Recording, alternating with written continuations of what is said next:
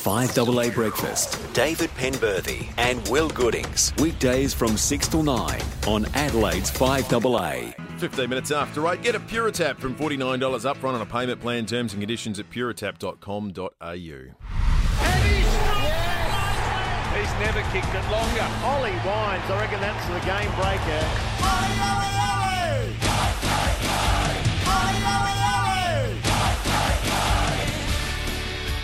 Big clash at the Adelaide Oval tomorrow. We smell a rat at selection. Ollie Wines joins us now. Ollie, good morning to you. Good morning, guys. Thanks for having me. Now, Ollie, let's address the elephant in the room here. Charlie Dixon, Peter Adams, Justin Westhoff, Todd Marshall, Paddy Ryder, and about 20 mils of rain, thunderstorms and potentially hail. And Wines is an emergency. You're playing, are you? You're coming in late. An hour half before the game, we're going to hear you in, aren't we? No, not at this stage. At this stage, I'll be playing Sunday. So if anything happens today at captain's run or before the start of the game, there's a few emergencies on hand to perhaps come in. But we'll wait and see what happens. At the moment, I'm penciled in for Sunday. So the thumb's obviously good enough for you to play. Are you just playing Sandford just to get touch back? Yeah, it was the opinion of the coaches that through my injury interrupted year, it was better for me to have one into the Sandford to sort of blow the cobwebs out again, and hopefully if I can do that, I can come back into the team next week. But both teams have got opportunities at this stage of the year to play finals in both leagues, so wherever I play, I'll be happy. So that'll be this Sunday at Alberton against Woodville West Torrens then, Ollie? It is, Pembo, yeah. Yeah, right. I would have thought, like, if your hand's the issue, you're just as big a chance of hurting it playing SANFL, but it's more the general form, as Will just asked you, though, is it? Yeah, it is. The hand's fine. It's come really good. I'm able to do everything with it now. Obviously, it's a little bit sore still, but look, that doesn't really subside for another 6 weeks. But it's more so the having pretty limited football this year, only playing the 11 games all up, the 9 AFL, and just needing a bit more touch to be able to play AFL at my best level. Hey, a massive game for the Power tomorrow. With Sydney, even though they're wallowing around on the wrong end of the ladder, they've actually been playing some pretty good footy. They almost beat GWS last week. Yeah, they have been. They've probably had a bit of a change-up of, I guess, their blueprint of football in the last few years, where obviously they're known as the Bloods, a hard, contested side, but in probably more recent times they've become a more younger outside team that plays with a lot of flair. So they obviously went the full 4 quarters last week with GWS, and barring perhaps a controversial mark, they probably should have won the game. But yeah, they've been in games this year, and we won't be taking them lightly. Our season's on the line. They're looking to spoil it, and we want to win. Mate, sadly, because of your injuries, you've probably had your relationship with Port Adelaide this year has been more akin to being a spectator. So you probably feel a bit more like a fan than a player with the amount of time you spent on the sidelines. But wearing your spectator's hat, what is it like when you watch the Power last weekend against the Bombers? They look like they could beat anyone in the comp. Yeah, definitely. I've watched a lot of games this year, and I feel what the fans feel, frustration at times. But I think in all the games, what we've been trying to do is pretty clear. Perhaps the execution hasn't been there at times. We've played a lot of wet games this year, which obviously makes it a lot harder to handle the ball. But I think the way we're attempting to play and the culture of game style, I guess, we're trying to build is always similar. It's just the level of execution week to week. So is that basically the difference between the good Port and the bad Port comes down to how you execute on the day?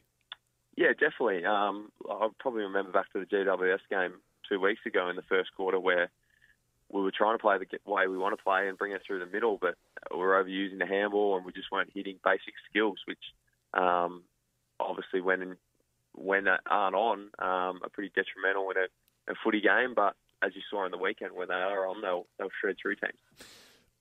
Which brings us to the game against Sydney on Saturday. It is a combination of the things that you guys have struggled against this year. That is the rain and sides that are well below you on the ladder. Is training any different this week? Have you had a specific focus on the conditions, or indeed expecting to have more than your fair share of the footy against a side you probably talent-wise are well ahead of?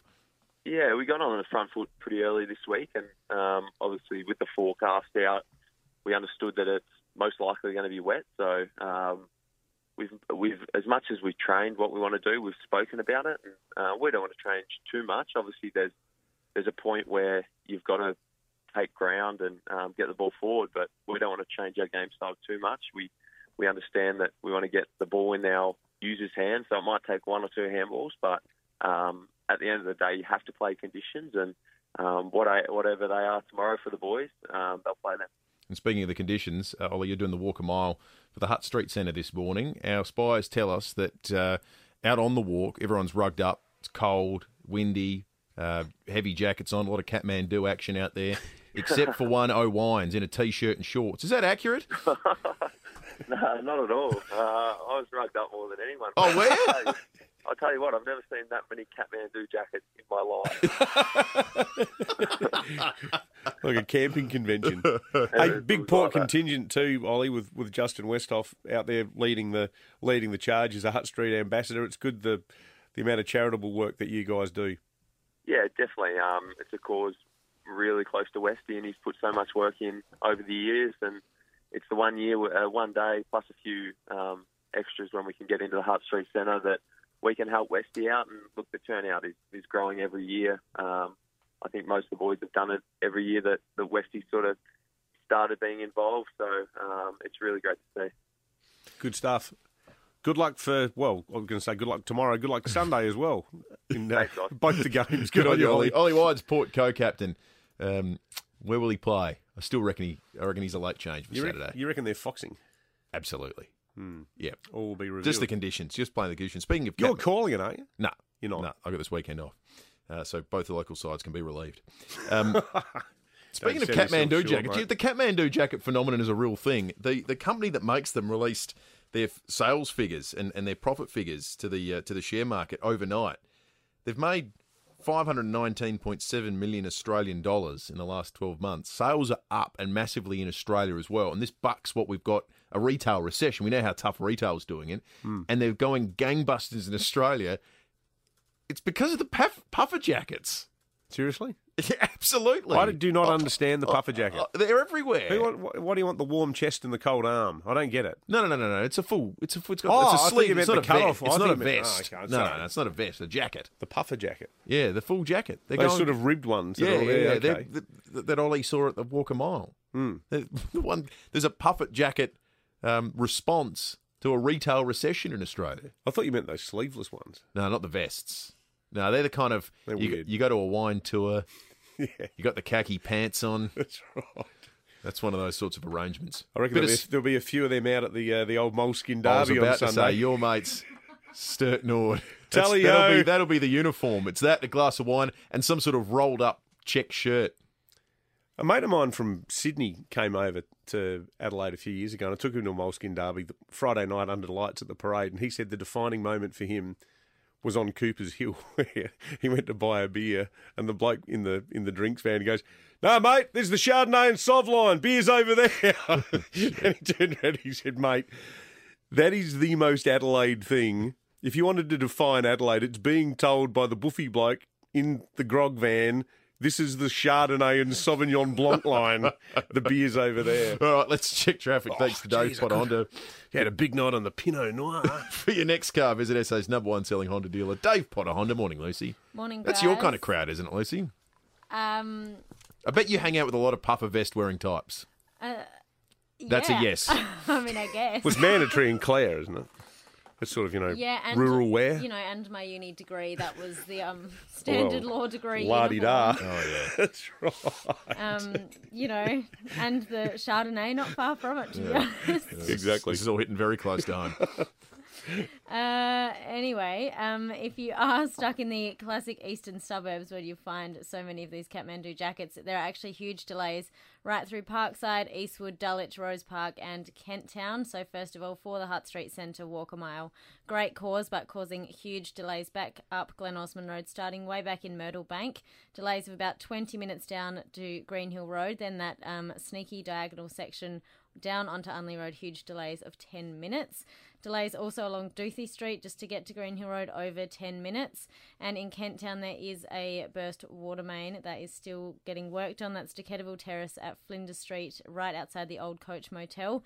That road is closed for outbound traffic, but it's being affected through Rose Park. Northbound on Fullerton Road from Green Hill Road to the Britannia Roundabout, delays of over 10 minutes.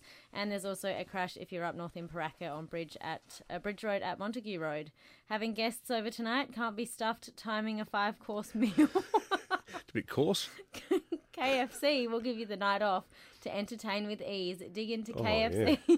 Delivery. Hang on. We've got people coming for a dinner party. Did it say can't be stuffed preparing a 5-course meal? Let's head down to KFC. Well, hang on for a start. Yeah. Who prepares a 5-course meal? There isn't Jock Zonfrillo.